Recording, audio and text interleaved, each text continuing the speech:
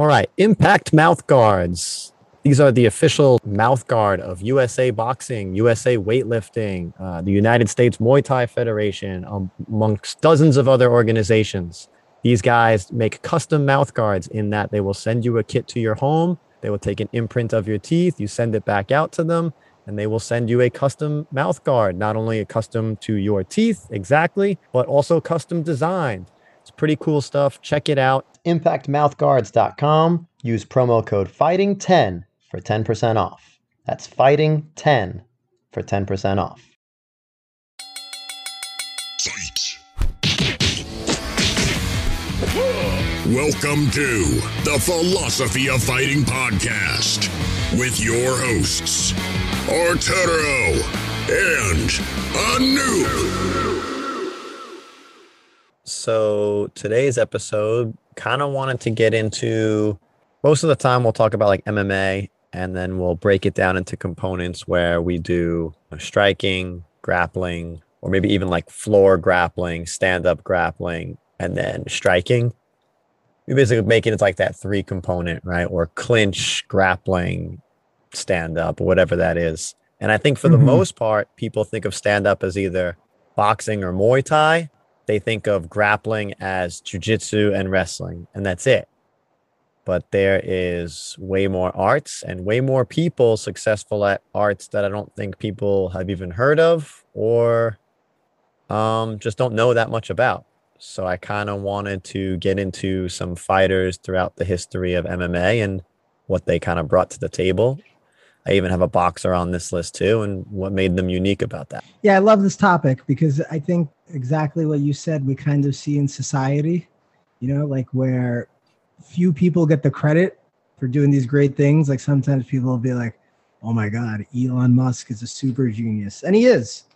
He's also got like teams of scientists that are also super geniuses, you know, and everybody's like learning different things from different places. Like you need chemists, you need psychologists for how astronauts may act when they're in space. You need like mechanical engineers, like everybody comes involved. And I think, yeah, sometimes we just think like, oh, everything's like wrestling, everything's jiu-jitsu, where it's like, yeah, but there's some judo, there's some other arts and people bringing their wisdom to it, maybe from something totally different, you know, and like where are they applying that? Like Lyoto Machida, for example, like sumo was a part of his game, right? And it's like, oh, that's somewhat related to wrestling, right? So I think this is a good topic you suggested, and I'm looking forward to diving into it. Yeah. Let's dive in right there. Lyoto's kind of a good start. Lyoto started with karate, and he did sumo, and those are two things conventionally thought to have no carryover to MMA. And he changed that when he became a champion, right? Yeah, I was like, holy shit. I mean, he also picked up like jiu-jitsu, and he also did boxing, and then he also like went to Thailand to study Muay Thai. But like, what a true martial artist in terms of like how much he's doing.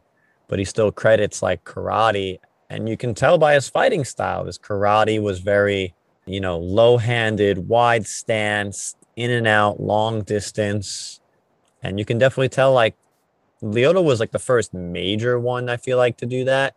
But even like Conor McGregor has a very kind of karate stance. And you see Wonder Boy now with a karate stance coming in from karate. It shows you how there can be an application of karate in there. And then sumo is kind of interesting too. That's something that no one even really considers. Yeah, to just stick with the karate standpoint, I've had so many ups and downs with my thoughts on karate. But since I've been doing the Instagram and like doing these bios on these fighters, like Chuck Liddell started with karate, like Robert Whittaker started with karate, like his was Hapkido, like Israel Adesanya did Taekwondo, like there's something to say about, you know, like taking these arts and learning from them and not being married to them. But like so many of these greatest fighters that have existed have started with like a type of karate. And I think it kind of helps with like, you know, learning how to learn, right? Not necessarily like, oh, like learning all the techniques right away, but as a kid, a young adult, like they're teaching you the fundamentals of how to learn and respect martial arts. And I think it might set you a good platform to then take it a step further. Yeah, definitely. I mean, I think in, you know, looking at all the fighters I have on my list, it's that they all start when they're like somewhere between 3 and 8 years old for the most part. Yeah, and they all start similarly, but you could also think about that in terms of like the times when you grew up, there wasn't much else really out there besides karate, taekwondo. You know what I mean? Like those were like the main ones when we were young, at least. Now they have everything at their fingertips. But That's a great point. That's a great point. That's all we knew. But the fact that it succeeded shows that there's some benefit. I don't think we should also glorify it because all these people started, because it's also like, well, maybe that was the only thing existed at that time. right. And then they moved on. But I think for like young kids, it seems like a good starter. Yeah, for sure. I'd also like to point out Lyoto. I found this out, which I had no idea. Lyoto was the runner-up in the Brazilian Sumo Championships in the year 2000. And it was the 115 kilo division, which if people don't know kilos, that's way above what Lyoto weighs. 115 is like 240, 2.5 pounds. So he was going up against big boys. Yes, which again, sumo is big boys, but still, Lyoto fought at 205. That's a lot. And Lyoto took down Tito Ortiz. I think Lyoto also took down Thiago Silva and then knocked him out. But Tito Ortiz, being like a great wrestler, is more impressive. Like he was incredible at all those trips. And I think that's because his base was incredible because of sumo. Yeah, I also found he also studied under one of his teachers that was listed was Antonio Inoki. Really? I didn't Which know I that. found that really interesting too, because I couldn't really find anything about, I mean, he trained at the New Japan Pro Wrestling Dojo for a while, not that long. Like Daniel Bryan, who's a wrestler trained there, Shinsuke Nakamura, who's a wrestler trained there, and they have like MMA experience and stuff too. So there's more to that story I would have loved to have learned a little bit more about, but I did find that very interesting. And Lyoto Machida is a great example of really studying a lot of martial arts, even though he's typically known as the karate guy. Yeah, exactly. Here's a good. So Machida says actually in his book, the Machida Karate Do Mixed Martial Arts Tech. I knew that every martial art had its strong points, and I figured the more martial arts I trained, the more weaknesses I would eliminate from my game. Machida states that clinching, body-to-body sensitivity, balance breaking, and takedown skills were vastly improved by his sumo experience. And I think one of the things that's also important is if we're all learning jiu-jitsu, then we're all maybe understanding like the weaknesses and the strong points of it. By learning something slightly different, you're getting an edge on somebody. And so I think that's part of the process too that made Lyoto good, that he was, you know, working on some things that were slightly different. Same thing with like Anderson Silva, like capoeira is like one of those styles that seems silly, but there are times where like Anderson Silva looked like he was like almost dancing, you know, in the octagon. And I personally think he would do better before fights when he was dancing, walking in, as opposed to kind of when he looked a little bit more stoic walking into the cage, where it's like he needed to be loose. So I think you could learn something from everyone. And Machida's style was so like, in some ways, like pretty. It looked like a movie. It looked like it shouldn't work. Like, oh, that's like movie stuff. But it was, it was like enthralling. Yeah, let's keep segueing off that. So let's talk about someone else that was kind of dancing. I have two other type of dancing-esque fighters. Let's start with Genki Sudo. Okay, Genki Sudo. He's another one that had a wild style. His base was just wrestling, as if that minimizes that. He did scholastic wrestling, and then I think he focused on Greco-Roman.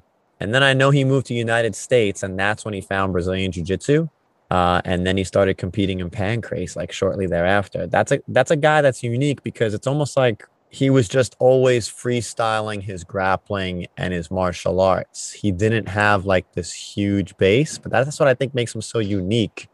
And maybe that's what helped him stay not limited in what he did in the ring or cage. Do you know what I mean? Mm-hmm.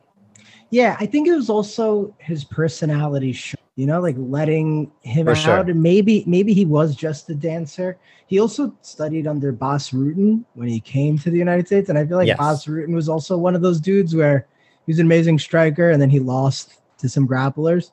So he's like, all right, I got to get better at grappling, you know? And it's just like, maybe if you are one of these people that is leaving your home country, going different places to train, you know, and like, maybe you already have a little bit of that mindset where, you know, you're willing to take the off the beaten path. I guess what I'm trying to say is like, I wonder if it's the chicken or the egg.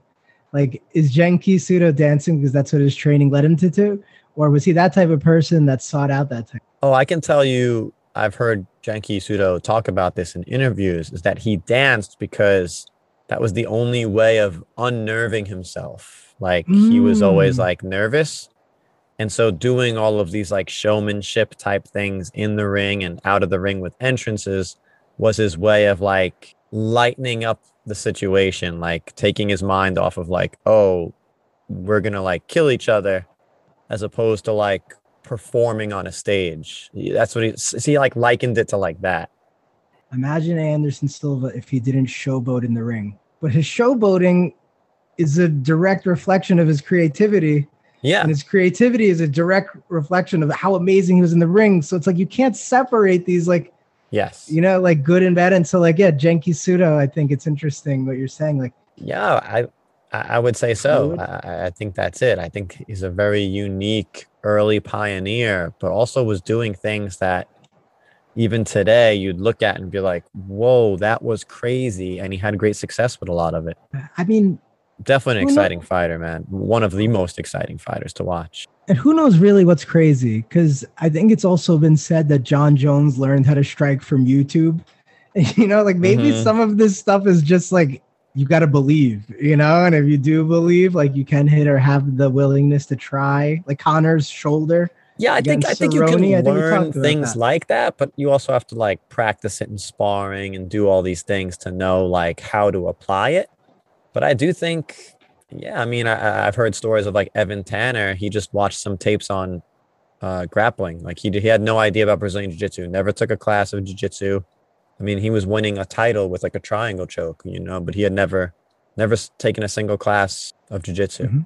But he was a state wrestling championship. He was. So I doesn't give him submissions though. From Texas. Yeah, but I think it's that thing, like when you're really good at one thing, it makes it easier for you to get good at the other things. And so like, yeah, maybe like what we're saying with Lyoto and Taekwondo, like being really good at that one thing teaches you how to learn the other. Yeah, I do agree there. I think the more you learn, the more you realize that whatever art you're studying is like another art. Yeah. And then nothing's perfect, right? I think like, I think as we grow up, like one of the first like hardships that always stays with us is you realize like, oh my God, my parents aren't perfect. Like sometimes they're like assholes, you know, or like sometimes they're like, and it's just like, oh, I don't want to think that. But if you don't think that, then you're going to end up just like them. And I think it's like the same thing with the art that you love, like where sometimes you're like, oh, no, this art's perfect.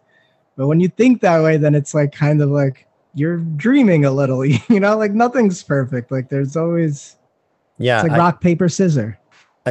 I find Sudo particularly interesting just because it didn't seem like he had, outside of wrestling in terms of striking, like he actually had a kickboxing career, but he never even, it just didn't seem like there was much training involved in that, like not much time. Like he seemed like just a really fast prodigy that just did well in everything. And for those of you that haven't seen him, like just watch some YouTube videos of him. Like he is a fan favorite. And I think he's like one of those people that like you may not know of, but your coaches love. Mm-hmm. Genki Sudo is incredibly exciting to watch because, even as a grappler, if you just watch him do grappling tournaments, it's incredibly exciting stuff. Yeah, and or if you're just like a hippie, because he always used to come out with a flag that says "We are all one." So he was just like such a good dude in person. And here's just a quote from his book and just some of his interviews about like what he was like as a fighter. I was filled with greed and I really wanted to get to the top. In any case, just to get to the top where I'd find a wonderful place. But the higher you go, the more suffocating it is. The materialism of capitalist society had trained him to put himself over others and be the best. But Sudo began to realize his struggles was everyone's struggle, that he was not alone on this earth, that even his opponents are part of him and a necessary adversary. And that led him to bring the flag, "We are all." And maybe I think you also just need to have that personality to be willing to try some of these like unique styles. You know, I do think there's a little bit to what Bruce Lee is saying of like people expressing themselves. I don't know, maybe some of these unique fighters are people that are more the artist than the martial side. Yeah, maybe. Yeah, maybe. All right, so Pseudo. Who else do you have on your list that you think people should check out for being unique fighters? Emmanuel Augustus, boxer. He's known as the Drunken Master. Ah, okay. So tell us about him. So Emmanuel Augustus does not have a record. He won't go down in the history books as being like a great boxer. He was 38 and 34 and 6. All right. So just above 500. He's definitely a journeyman. Floyd Mayweather called him his toughest opponent at one point. I think that might, and it was pretty late in Floyd's career when he had said that too. You just want to check his highlight video. This is a guy that, like Genki Sudo, was almost dancing in the ring and also really drunk. And that was his style. And so he would bait people in with his almost like this puppet-like dance. And he would just nail punches out of nowhere. He's the only boxer I've seen in a boxing match throw both punches at the same time, like a jab and a straight. Like he just threw both arms out. Really? And it hit. Definitely very unorthodox. And to be that unorthodox, I also think like your orthodox skills still have to be really high in order to go that orthodox, at least boxing. You could even say like Prince Nassim was kind of like that. But yeah, Emmanuel Augustus is definitely the most wild style in boxing I can recall.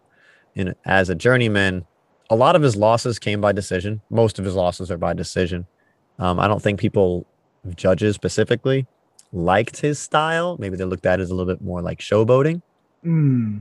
So it didn't really get any favors there. He also took a lot of fights last minute notice. I don't know how his life was, but it seemed like he was always trying to get a match. He did win some championships, I think, at times. They weren't like huge championships, but, you know, pro level. And then I know he got shot at some point. He's fine now. He's training people as a coach, but that shot is what kind of ended his career. Emmanuel. I like these like stories of not the person that you know, but like your fighter's favorite fighter. When he first started boxing, his name was Emmanuel Burton. That was his birth name. He changed it. Don't know why. And actually, yeah, Mayweather did TKO him in 2000, October 21st, 2000. That could be a good fight to revisit on YouTube, especially with Mayweather saying that being his toughest. Yeah. I mean, yeah, it's a big one. That was Emmanuel's 43rd fight. Yeah, of his 78. That's always crazy to think, man. That's a lot. Yeah, those old numbers, like I think it was like Jeremy Horn. Doesn't Jeremy Horn have like 150 fights or something? And I don't think it's over 100. Oh yeah, it might. Yeah, it might be. He did have a lot of fights. 120 total fights. There you go. Yeah. He's 92 and 22. It is an amazing record. Yeah, I mean, we talked about Dan Severn. He's one of the few guys, one of two guys over 100 wins. Yeah, Dan Severn too. All right, so let's talk more about some strikers. Another unique one I want to bring up is Cung Le. Ooh. He didn't have a long career because he got into MMA, I think, kind of a little late in age at least, but he had a lot of success. And he was someone that studied Sanshao, or now it's called Sandao. But yeah, which is basically just kind of like a form of kickboxing. It's Chinese kickboxing is how some people will refer to it as. But he also wrestled in high school. He earned All-American honors in wrestling, so he's definitely no slouch. But in MMA specifically, he was the first one to really use like side kicks, spinning heel kicks. Like I've seen him do like axe kicks, and that's just not what you typically saw. All you saw was more traditional kickboxing or Muay Thai. So to see that style of kickboxing succeed was actually really cool. Yeah, and it was a lot of spinning stuff. Yes. Like it was like an exciting type of like, oh my God, where's this stuff coming from? And like I said earlier, it felt like almost like movie stuff. We're like, yo, this doesn't work. But for him, it worked. And I had no idea he was a good wrestler. So that makes perfect sense why he wasn't afraid of being taken down and throwing those kicks and having those strong hips and being able to put like authority behind everything. I remember his fight with Rich Franklin was fantastic, and I was surprised. Yeah, he was fun to watch. Yeah, he was a black belt in Taekwondo as well. One of those early martial arts, same thing. What I find it funny is they list that he's a blue belt in Brazilian Jiu-Jitsu. I'm like, he's probably better than a blue belt, but all right. They said the same thing about Kamzat. Like Kamzat is a blue belt, and John Jones is like a brown belt or something. It's Right. like, come on, these people. Yeah. What's cool about Kung Lee, he was an undefeated kickboxer. He has 17-0 career. He won 4 U.S. national championships. He earned 3 bronze medals. Yeah, and he was a 3-time captain of the United States teams in the World Championship. So, yeah, pretty big deal. And he came on and blazed through an MMA career that was, what did he say? Let me see, 9-3, 12 fights, 9-3. Yeah, and 8 of those 9 wins were by knockout. So definitely an exciting fighter. All right, how about grappling wise? Do you have grapplers? Yeah, I do have a grappler in mind, but and I'll start it off like this: is that every time someone thinks like grappling, they always just think Brazilian jiu-jitsu, like, oh, how's his jiu-jitsu? How's his jiu-jitsu? And they use jiu-jitsu as if it's like the synonymous, like, oh, that tells you like someone's state of grappling. And to me, that's just one form of grappling, just like boxing or kickboxing or Muay Thai is one form of striking. It bothers me that that's used synonymously. And I think this next one would say the same, and it's Josh Barnett. I knew you were going to say Josh Barnett. I love Josh Barnett. Catch wrestling is another art. There are other grappling arts too, but I think catch wrestling predates jiu-jitsu, and there's a lot of people that have had great success with it. And I think Josh Barnett, he used a scarf hold type choke on Dean Lister, who hadn't been submitted in, I think, like 17 years, something crazy. And he submitted Dean Lister with it in a grappling competition. I think I saw that grappling, and he kind of hit it at the end, correct? Their battle? Yeah. No? Yeah. And again, he's always saying like it's catch wrestling. And people, I think, will even ask him about his jiu-jitsu, and he always like makes it a point. No, it's catch wrestling. And it's just so funny, people's inclination to just, again, make those terms synonymous. You know, as advanced as we think everything's gotten, there's a lot of fundamentals that have existing for like hundreds of years, you know, if they were doing it that way. And so, yeah, I appreciate Barnett, because I think Barnett would also talk about Sambo and how Sambo was important. And for him, it was just like, yeah, I want to just learn everything and get great at everything. I was thinking about like weird grapplers, but I guess like what came to me was I just feel like a lot of grapplers tend to get good at, like Damian Maia like knows like, all right, I'm getting, you know, and he like searches that back. Who was the guy that would get all the great guillotines? Like Brian Ortega, you know, like where I kind of like, the Josh Barnett's and Fedor's, because it could be an armbar, it could be a Kimura, it could be a guillotine, it could be it could be a leg lock. They just don't care. They just have some killer instinct. Yeah. All right. And then I think definitely the most recent unique one would be Wonder Boy, who has a fight coming up. Wonder Boy is, you know, a kickboxer, but like, again, one of those first karate guys. And he started super early. His father started training him. Something crazy. He was really young. Age of 3, like 3 years old. What are you even doing? I don't even know. But I'm sure when your father's like a karate guy, a former professional kickboxer, that it's probably pretty good. And his brother-in-law is Chris Weidman. Oh, I didn't know that. Yeah. Stephen Thompson always reminded me of like a white Lyoto Machida. And like, it's like the karate, but it's also the fact that their dad has been training them since they're 3 years old. Yeah, I feel like when I think of Lyoto Machida, I think of more like traditional karate, where like with Stephen Wonderboy Thompson, I feel like it's more like this Taekwondo karate almost, because he does a lot more like, I don't know, maybe like side kicks, spinning heel kicks, where I don't really feel that with Lyoto Machida. It's more like front kicks with Lyoto. You know what I mean?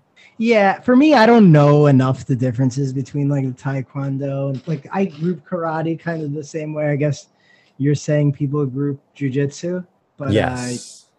So for me, it's hard to tell the difference in that. But for me, it's just like it's all about their movement and their confidence in their art, and that everybody doesn't know how to deal with it. They're like a little kid.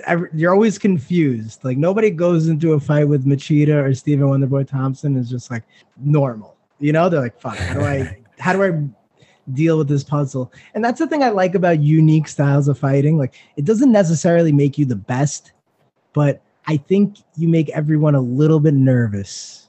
And I think that gives you a slight leg up. So I don't think it necessarily makes you the best, but I think it makes you better than average. Yeah, I do think that. I feel Yeah, I've always felt like that, even within like jujitsu or even within boxing, that if I can learn some weird, unconventional aspect of it and get good at it. I mean, obviously, guys like the Danaher Death Squad have like done that. They kind of like made like this whole system out of leg locks. But I always thought that early, like I think the first move I learned that was kind of crazy. Like I learned the Imanari roll way back, but even before that, I learned like a flying arm bar. And I remember I was a white belt, yeah. And I was flying arm barring people. In one competition, I flying arm barred all three of my opponents and just won. Really? It was like a total mat time of like 20 seconds between all three matches. Like it was just boom, boom, boom, boom, boom. And everyone's like, yo, this guy's sick. And I'm like, no, I just have a good flying arm bar that people don't know yet. Yes, exactly. You know what I mean? And so it's one of those things that I've always kind of really appreciated is finding like those little things. It's like you don't have to be better than them. You just have to be better at them and something that they don't know yet. Yeah, and it could be the thing that saves your life. For the people that don't know, like one of Anderson Silva's biggest losses was against Rio Chonen. Did I say his name correct? Yep. But it was like this perfect. Rio Chonen was getting beat up by Anderson Silva in Pride. Like he was just getting demolished. It was almost like a reenactment of like Anderson Silva versus Chris Leben. Like he couldn't miss hitting him with his fist. And then Rio Chonan just dives for a scissor trip into like a heel hook. And then 2 seconds later, Anderson tapped. And it was just one of the greatest subs you've ever seen. And so, yeah, it might not be the type of thing that you want to train every single day, but if you could keep those things in your repertoire, you're dangerous. And so, yeah. So again, like when Rio Chonan did that, I implemented that. When I saw that like flying inverted heel hook, I was like, I'm doing that. And I learned it. And like, I just kind of like self-taught it, threw it up in sparring for MMA. And I was catching a bunch of guys with that. And that was one of the moves that one of my coaches was like, oh, you're like Imanari. And I'm like, oh yeah, like I was studying Imanari too. So like leg locks back then were like, no one was teaching them. You had to be a blue belt to learn like just a straight ankle lock. So I was learning like flying heel hooks just from myself, watching on YouTube and stuff, and just throwing that stuff up in MMA. Cause I'm like, it doesn't matter what belt you are in MMA. So I would just throw that shit out there. And like, again, people were a lot better than me, but I was beating them. Yeah, I think that's like, you need an advantage. I mean, you see that in the real world too, like with jobs. Like sometimes it doesn't help that you're just really smart at everything. Like they just want you to know one thing. Like, oh, you speak English? Who gives a fuck? Oh, you could speak Korean or Arabic? Like, we'll give you a job and you're a translator, you know, like now here's more money. It's just like, what do you have that is a specialty? Sometimes that gives you a leg up. And I think, I mean, maybe. I love wrist locks right now. People don't really know about wrist locks. And I'm like I always like the thing that people don't really know about. Of course, learn your arm bars. Okay. Don't tell them about the wrist locks, because then we won't hit them anymore. Like you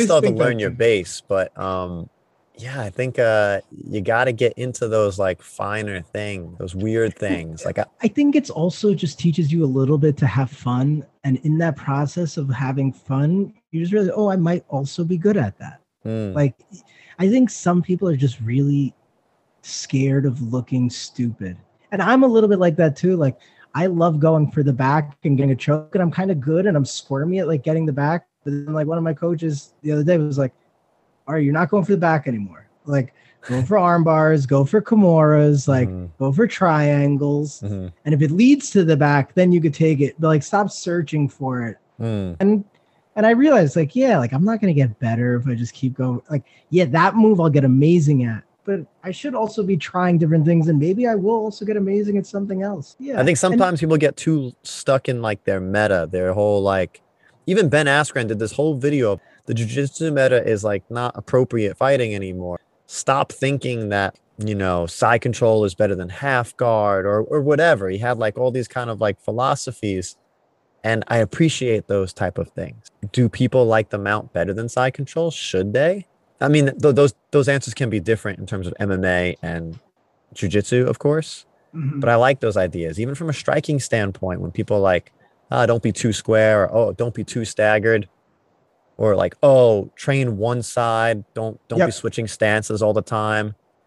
And I like to all of those things I've heard, and I've never listens to any of it because I just think, why limit that? Why?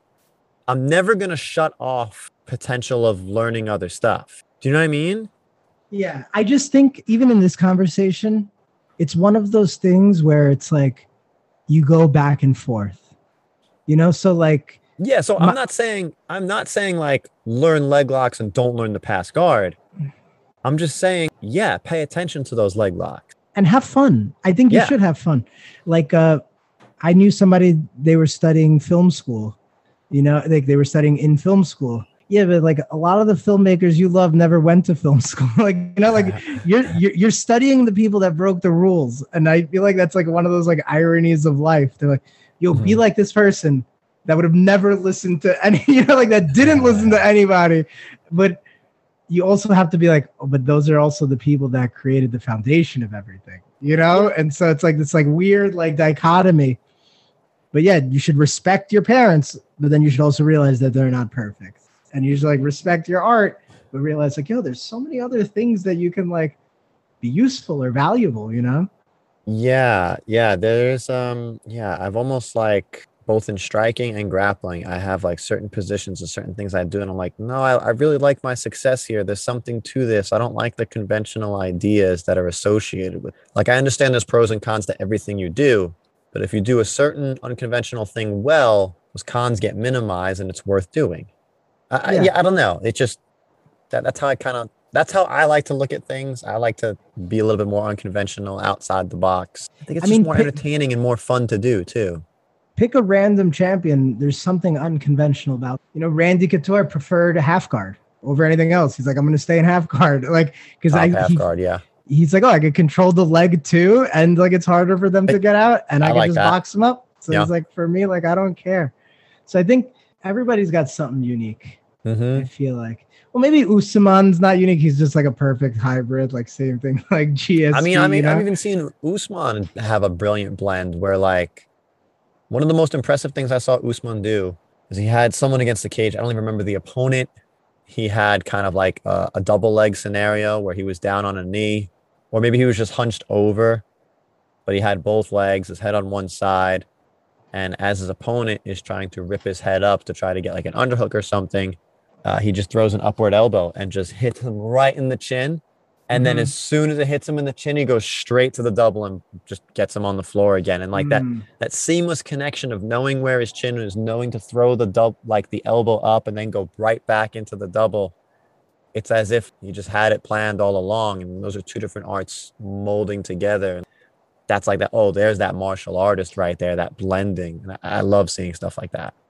Exactly. I think we look at these people like brutes, but really the artist almost as important maybe as like the martial side of things. Like how well can they blend? How well can they actually use the skills that they have? Like, putting pen to paper for sure. And I think it brings also a lot of fans. So economically, I think it's good because people are like, oh shit, like, like this person's unique. Even Ryan Hall might be one of the most unique grapplers today. And it's kind of like, at first I never really cared about Ryan Hall, but now I'm like, dude, this guy's like always pulling something out. Like I want to watch him fight like whenever I can. Yeah, he's definitely a big draw now. I've heard he hasn't had a fight in a really long time. And I've heard that he has a really hard time finding opponents. I'm sure it probably goes both ways, but yeah, I can understand that people don't want to verse an unranked guy who just going to grapple. Is dangerous. Yeah, super dangerous at that too. And they're like, oh my God. So if I beat him, I don't look that cool. If I lose to him, I look like a bitch. And you might get hurt for a long time. That's the thing. If he's getting you in like a leg lock or something, yeah, there's some risk. Oh, that's another unique fighter then. Husamar Paul Harris. That guy to me was the scariest grappler because I also just thought he was a mean person in his heart. I don't know if that's true or not, but he just seemed like a scary fucking dude. Yeah, he always held on to leg locks well after the ref would end the match or well after a tap. He's definitely injured a lot of people. I don't know if I'd ever be able to find him. And his name is Toquinho, his nickname? Toquinho, yeah. Toquinho, which in Portuguese means tree stump. And that's what he looks like, just this fucking fire hydrant of a person, short, thick, and like it would rip your limbs off. Funny story, this is a long time ago. I barely remember this guy's face, but I remember a grappler came from Brazil once to my gym and just put a clinic on all of us, including me. And I was like, God, man, like you're really freaking good. Like, who's like the best guy you've ever like rolled with? He's like, oh, Tokino. Like right away, like that was the answer. I'm like, oh, cool, interesting. And he had rolled with, he went through like a laundry list of guys he's rolled with. He was like, oh, Tokino by far. Damn, okay. That was interesting. I just stood out. And yeah, that was. Yeah, Tokino has crazy intimidation and Yeah. crazy subs, and like everybody was just fearful. But I think he had a good fight with Alan Belcher, where Alan Belcher was not afraid of the leg Yes. locks. I remember that. That was like a cool battle. Probably not afraid right now, but then he just trusted his jiu-jitsu and did well. Yeah, I think I remember intimidation like helped Paul Harris. Alan Belcher kind of almost like trading leg locks, like almost had Rusamir in like a knee bar or something. I'm like, wow, it was impressive. Khabib talked about that. He's like, sometimes I want to beat you at your own game, so you know you could never beat me, and I could just he's like, I could mentally break you. Mhm. Maybe like, yeah, Belcher is like thinking that too. Like, you just fight fire with fire, have that mentality. Another unique style, but I don't know if it's like unique, but just like for the Just Bleed gods. I love like the Korean Zombie, so I was gonna make a post about him. Like just his mentality of like, I must go forward. I think like it may not make him the best fighter, but it makes his style so entertaining. Oh yeah. And he's just dangerous. I think everybody goes like, it's like, holy fuck. But it also led to like one of his losses, like a last second elbow by Yair Rodriguez. And then part of me was thinking like, yeah, he was stupid for still attacking. Like he had the fight in the bag. Like he didn't need to just lunge at the end. But it's also like, if he doesn't do that, then he's not himself. Yeah. Like, he is the Korean Zombie. He must always be attacking you. Like, how do you shut off like your greatest strength just to win? Yeah, I mean, I saw someone made a post that for 9 straight years, Korean Zombie has only fought in 5-round fights, main events. Exactly, yeah. And yet, has any of those been for a title? I don't even think so. No, he fought Aldo for a title. Oh, that's right. Okay, yeah. But that was like super prime Aldo. Mm-hmm. But yeah, I love the Korean Zombie. That not only does he embrace that with his walkout song and all that stuff, but the UFC will actually put his name at the bottom of the screen as Zombie. Yeah, the best nickname in the game. And another thing about Korean Zombie, he actually hit a twister in the UFC. So his grappling is also unique. The first his fighting style is unique. Just the amazing, interesting dude. So I think I would put him as also one of the unique fighters as well in the UFC and personalities. Yeah, definitely. And that brings excitement. I mean, there's a reason why they're booking him for main events all the time. He's good. He's entertaining. He's fun. Sure. I also found it really unique that in his last fight, he used no stool. He would just like perch in the corner, just like almost like just laying down almost. I found that really funny. I just feel like Asians, and as an Asian, I could say like we're good at sitting without chairs. Like, well, he just like not even like squatted. He just kind of like just leaned. He just like laid down against the cage. Like, do they not have a chair? At first, I was like, did their stool break? Oh no, this is what he's doing every round. Like they just, it was interesting. But he did great. It wasn't because he was like tired or anything. Like he had better stamina. He looked great. Interesting choice. Okay. Should we do just like really quick off the top of our heads? Like, who do you think is like the most unique fighter in the lightweight division, welterweight, middleweight? Oh, okay. Yeah, we can do something like that. Sure. What weight class do you want to start with? Yeah, let's just start with heavy and we'll work our way down. Okay, heavyweight. You want to go first? Okay, and they should be a current fighter, or do they have to be anytime? We should probably do current. Okay, yeah. Who are the current heavyweight? I kind of like, just because he recently won, I like Cyril Gane style. Okay. He just seems like the cleanest. Where I think of like, I don't think if he was a welterweight, he wouldn't be unique. But as a heavyweight, he's unique because he fights like very technical. Where I think a lot of the heavyweights are a little bit like Ngannou or Derek Lewis, where they're like, I'm a fucking beast, like I can crush you. So it's more about making contact and being precise. Whereas Cyril Gane is like very precise. Yeah, he's very light on his feet. His footwork is constantly moving and stuff. Yeah, you just don't see that with heavyweight. So a fight with him and Ngannou would actually be like really exciting. These two European, like fighter type people, like, Yeah. but Ngannou just being scary fuck, and Gon being like very technical. Yeah. If I have to pick someone for heavyweight, you actually named him. I'm gonna pick Derek Lewis. Okay. Just what makes him unique is that I just find him as like one of those old school fighters, and that he has little to no grappling and just a power hand, and he revels in it. So I guess the fact that he revels in all of it kind of makes that like the uniqueness of him. It's like, Fair. nah, I don't do grappling. I'll just stand up. You know, and I love that about him. The best video on Reddit or YouTube is jiu-jitsu doesn't work on Derek Lewis. And there's like 10, 15 instances of black belt, incredible grapplers having like basically side control in a Kimura lock. And then Derek Lewis goes, all right, I'm going to get up. And he just gets up. And then it's just like, jiu-jitsu does not work on him. And it's amazing. I love it. Like, he is that kryptonite. It's like, why don't you just get up? Like, just get up. It's like, fuck yeah. All right, light heavy, you go. All right, light heavyweight. Oh, Jiri. That's got to be the answer. Jiri. Mm-hmm. He's going to be fighting for a championship. Yeah, I think he's probably versing Rakic for it. Yeah, he's got to be the most unique. His striking is so unconventional. He's throwing from everywhere. Yeah, I think he's the guy. You could also say a guy like Ozdemir. Super unique in that he has like all these submission wins. He's always hitting that Ezekiel choke. It's pretty wild. Okay, so I think you had a great pick with Jiri. If I was going to go with the unique style for the light heavyweights, my initial thought was Dominic Reyes. And I know he hasn't been doing that good now. But when Dominic Reyes fought John Jones, there was like this like laughter because he was like, yo, I'm an athlete. And John Jones hasn't fought an athlete. Mm-hmm. And everyone's like, dude, we're all athletes. But there was something about that statement that I appreciated. And I like his, like, how he does try to bring athleticism. Like, he's always like, yeah, I'm a football player. Like, like I'm an athlete. And I think that mentality, like, made him unique in the light heavyweight division.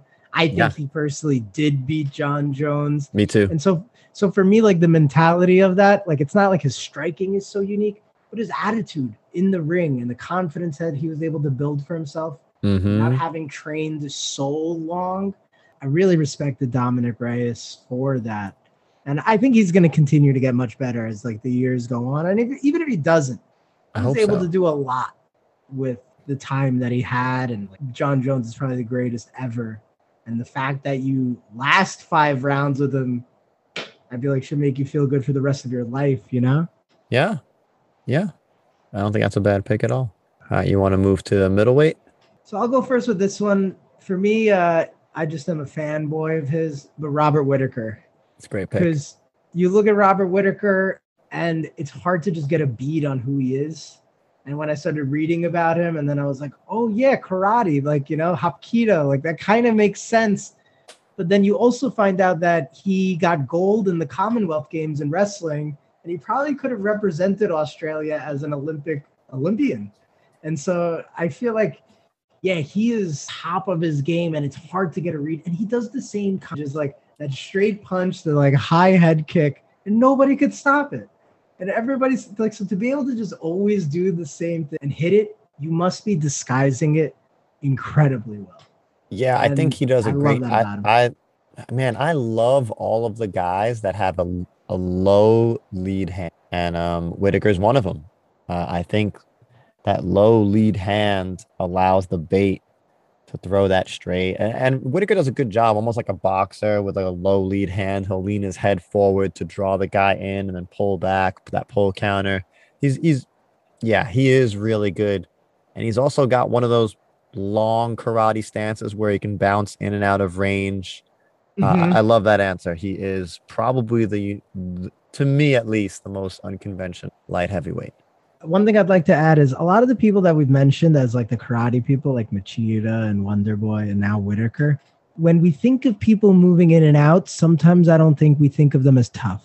I think we think of the people that are like willing to fight in a phone booth as tough. But Whittaker, oh no, I still think that has fought like but you get what I'm saying in the sense of like maybe like the general public.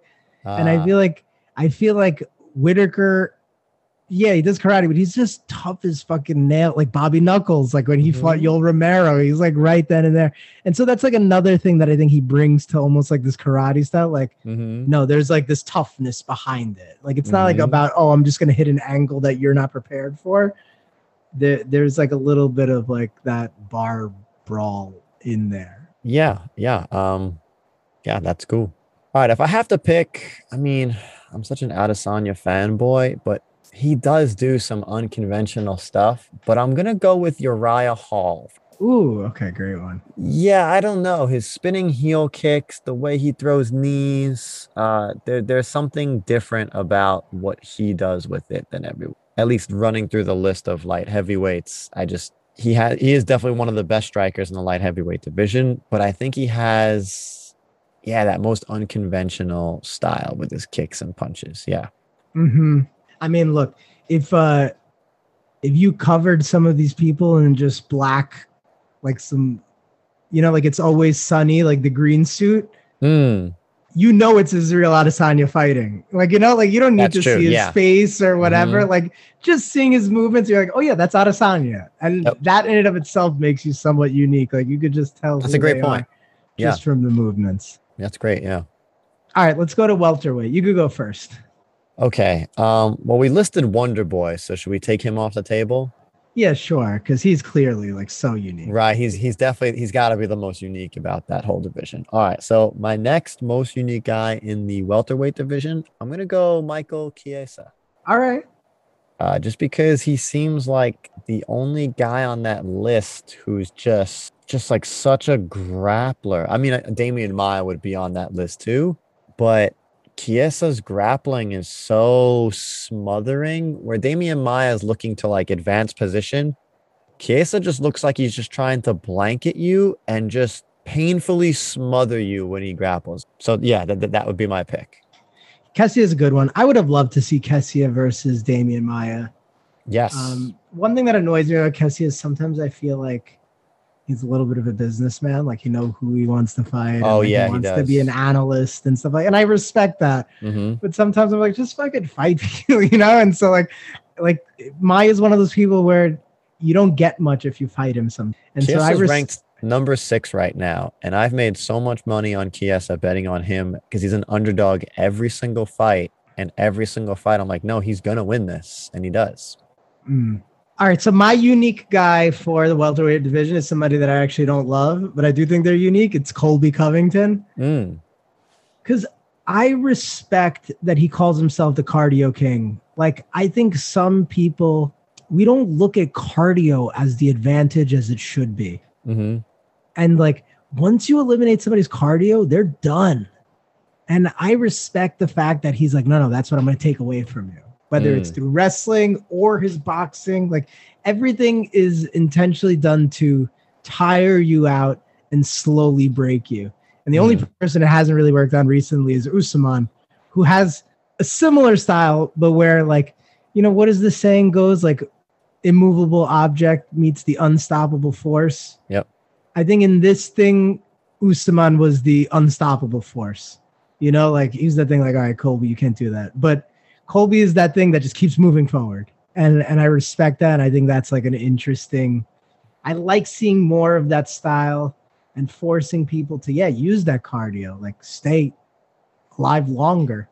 That's why I love the Diaz guys too. Like, how long can you fight? Like now, like the jokes are interesting where they're like, oh, Diaz just gets warmed up in the 5th round, but it's kind of true. Like, you can't stop him. And like, what if it is somewhat like a fight to the death? Like, I always thought they were like annoying when they said that a little bit, like the Diaz bros. But now, like, I don't know, the older I get, I'm like, there is a point to it. You can't put him out. And if you are losing the 4th and 5th round, there's a chance you're definitely going to lose the 7th round, Right. Because once you lose your cardio, you can't get it back. Like, people have been like almost knocked out, but they can wake up and win the next couple rounds. Like, they can recover. Like, you could almost sub somebody. Like, John Jones's arm was hyperextended when Vitor Belfort arm barred him, but he came back and won. But like, once somebody's tired, they are done. Yeah. And so agreed. I love that about Covington. Going. All right, next division, we're moving to lightweight. All right, I feel like I'm going to take your answer from this, but I think it's Tony Ferguson. It's got to be. Especially, yeah, right? Especially prime Tony. Like, Mhm. I don't know who mixed up subs and strikes and elbows and always attacking from the bottom. But like, yeah, Tony Ferguson's another one of those guys you can put in a green suit. Mhm. And that's the person that's behind the green suit that's fighting. Yeah. If I'll go with that uniqueness, if I can go with the green suit, I'll go Conor McGregor. Yeah, Connor too, for sure.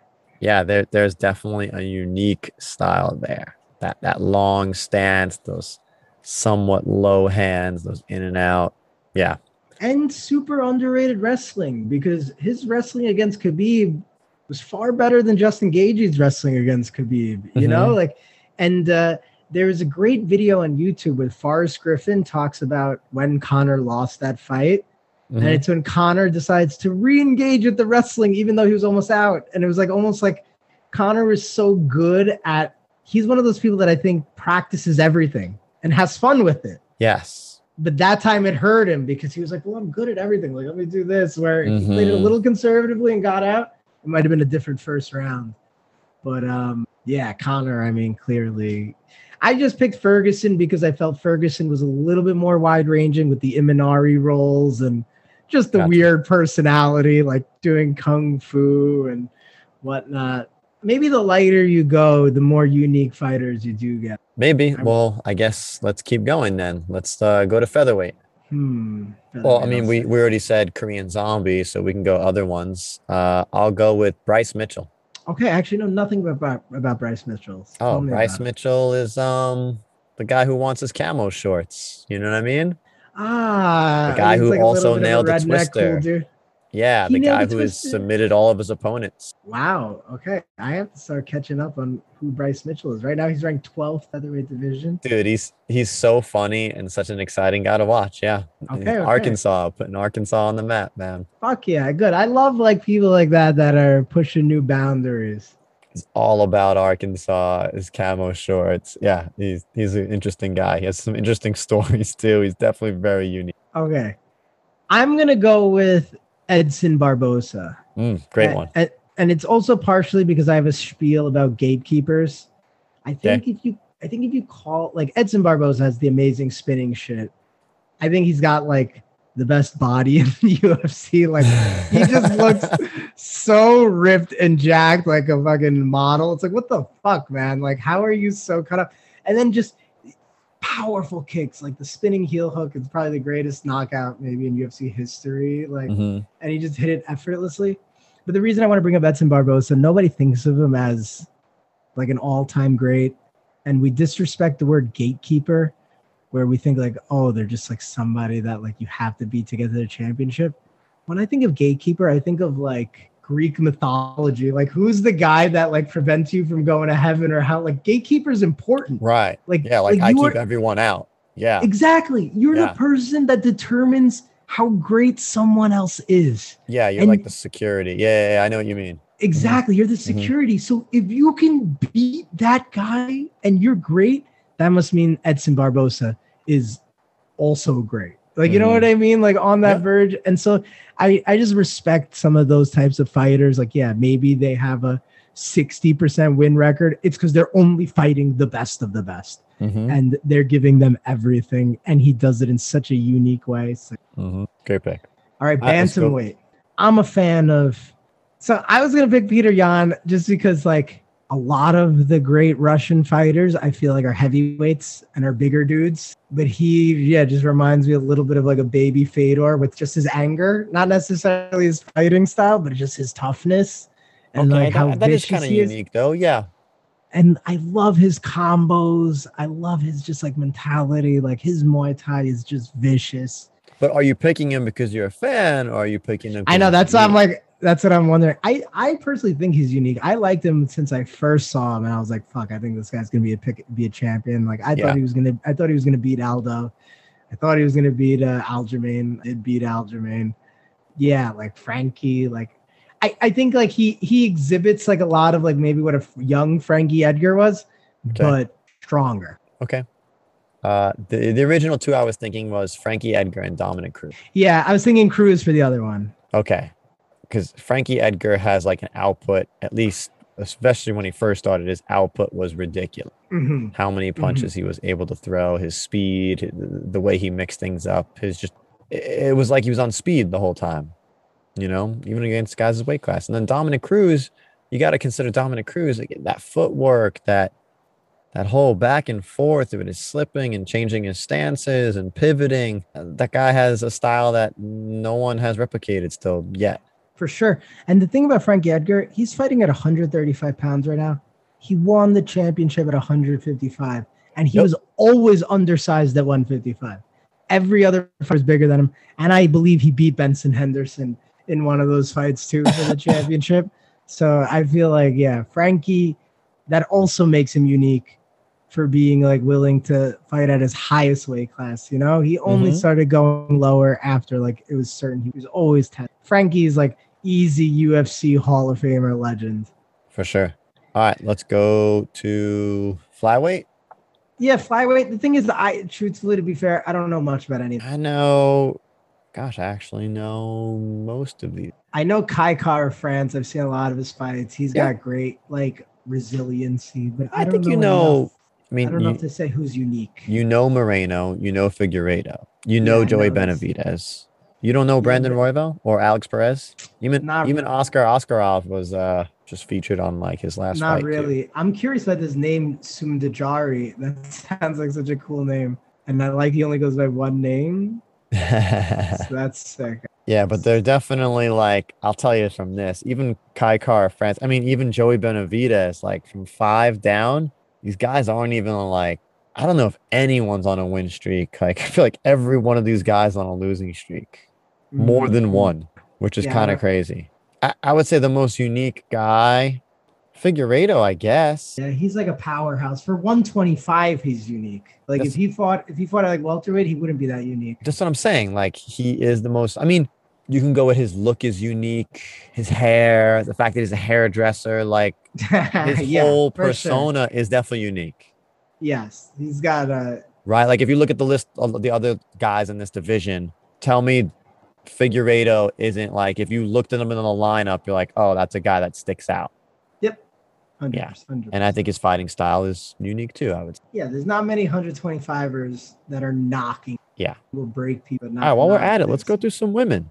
Yeah, let's go through some of the women. Let's do strawweight, flyweight. Yeah, we want to start light. We'll do strawweight. I think that's like the best division anyway, is the strawweight. I don't know. Yeah, sure. All right, the strawweight division. Oh, gosh, I don't know who I want to pick for this. I could pick a few different people. Yeah, there's a lot of females I could pick in this division that are definitely unique. I'll pick Michelle Waterson. I was thinking of her. Okay, yeah, Michelle Waterson has got like a very karate or like taekwondo-esque game. A lot of kicks where she like kind of snaps the knee and stuff too. Very talented. Yeah, that's very unique. You just don't see that with. I've never seen it really with any other female fighter. Mm-hmm. See, with the strawweights for the women, I would pick Zhang Weili because I don't feel like the women fighters are always like brutish. We're like, I'm gonna fucking break you. But like Zhang Weili gives me like Dolph Lundgren, Rocky IV vibes, where isn't that crazy? Because she's in the lightest division and yet she's thought of as like the biggest tank. She looks like a fucking tank. She's cut up. She's but also like her mentality. She was like, I wasn't knocked out. She's still kind of like, I wasn't knocked out. Yeah, even she's though crazy. She was knocked out cold. Like the whole video, like there's something about that attitude where I feel like, I don't know if I feel like women tend to be a little bit more clear-headed about like fighting sometimes, or like they're like aware more, where I think she's like a little bit of like a brute.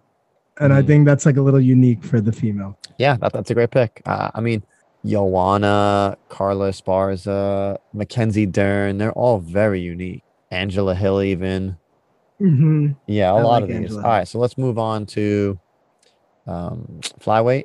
Yeah, I would just say Jessica Andrade, just because also she's like a little tank. Yeah, that'd be my pick too. Yeah. She is like just like crazy grappling, knocking you out with slams. Like I don't know, I don't know another girl that does that is slamming, knocking you out. And so yeah, like that's just fucking. She's fun to watch. She would have been my number one pick. I'm gonna pick this next girl, Roxanne Modafferi, because she just doesn't look like a fighter. even when she fights, doesn't look like, I don't know how to describe it. Roxanne Modafferi, she's older. Yeah, she just does not look like the part, but she's still a badass and still kicking even this late into the game. I love those people that don't look like fighters that are yeah, fighters. She looks like she teaches like middle school history and has never. I don't want to slander her because she's a beast, but like maybe she does never worked out before, you know. Yeah, I might teach middle school history soon, so there's nothing wrong. There's nothing wrong with doing that. We could still be no, yeah, you know what I mean. Like, unassuming for a fighter. That's all. I'm not trying to. Oh my God, I'm trying to remember. There was a girl that went into a fight, and I was watching with my girlfriend, and while she was walking into the ring, she started crying. Like not even man. Like the fight didn't even start. And then I think she fought Valentina Shevchenko, who then just murdered her, and then she was crying again. And then part of me was like, "You sweet angel baby, like why?" And then she was like, "You know, it's just great fighting." And I was like, "Oh my God, I love your personality." I wonder if that was her now. Crazy. All right, yeah, I think bantamweight. Gosh, who's the most unique of these fighters? Murray, Renault. I mean, they're old. I guess I'll go with Holly Holm. Dude, honestly, I was thinking about just because of her boxing background. Like, yeah, I think that's what makes her the most unique is she had like that crossover. Exactly. I feel like one of the best calls I ever made was like the night that she fought Ronda. I was like, I would put money on Holly. And then Holly won. And it was just like, the women's sport is so young at that moment. And Holly was the only one that was like super professional. Like, I mean, Ronda won gold medals in like judo, so like obviously, or silver medals. She won medals, whatever. She's super professional. But like when you're in the Olympics, you know, you're competing over like a couple weeks. Like, you know, you're going through some matches, but I think Holly Holm had something like 50 boxing matches by that time. So it was just like such a wealth of experience that she was like, I feel like by far the best at her art compared to some of the other women. Does that make sense, or do you think I'm wrong in that? No, I mean, you're not off on that. I don't think you're off on that at all. Yeah, so I always like respected Holly Holm for that, and always kind of like the underdog, very soft spoken. Yeah, she's also a little older. I don't think she's ever has she had 2 wins in a row since UFC. Like, I don't even know. She's been like win loss, win loss, win loss. Yeah, but always fighting the best. 100%. She's ranked number 2. Yeah, for sure. She won her last 2. She beat Irene Aldana and Raquel Pennington. She lost to Amanda Nunes. She beat Megan Anderson. She lost to Cyborg. She beat Beth Correa. She lost to Jermaine Randamine. She lost to Valentina Shevchenko. Tate. Right. Yeah. Very kind of up down. After she beat Ronda, she lost 3 in a row. Yeah, crazy. Yeah, there's a good Mike Tyson video I saw, but yeah, the older I get, I think the more and more I'm impressed. To me, they're all great. They all beat up the average. You know, they'll all beat up the average 95% of people. And so like, even if you are up, down, like, yeah, you're up, down against like other fucking killers, you know? So I think my respect is now just growing for a lot more people. When I was younger, I'd be like, oh, Edson Barbosa's 500. Like, you know, like bummer. And then now it's like, wait up. Like, these two are amazing. That's funny. All right. I mean, I think that hits all of the unique fighters we can talk about. We definitely hit up a slew of unique fighters. If there's any listener feels like we missed someone, send it our way. I think we'd both appreciate hearing whatever unique fighter you think we may have missed. But yeah, that's it.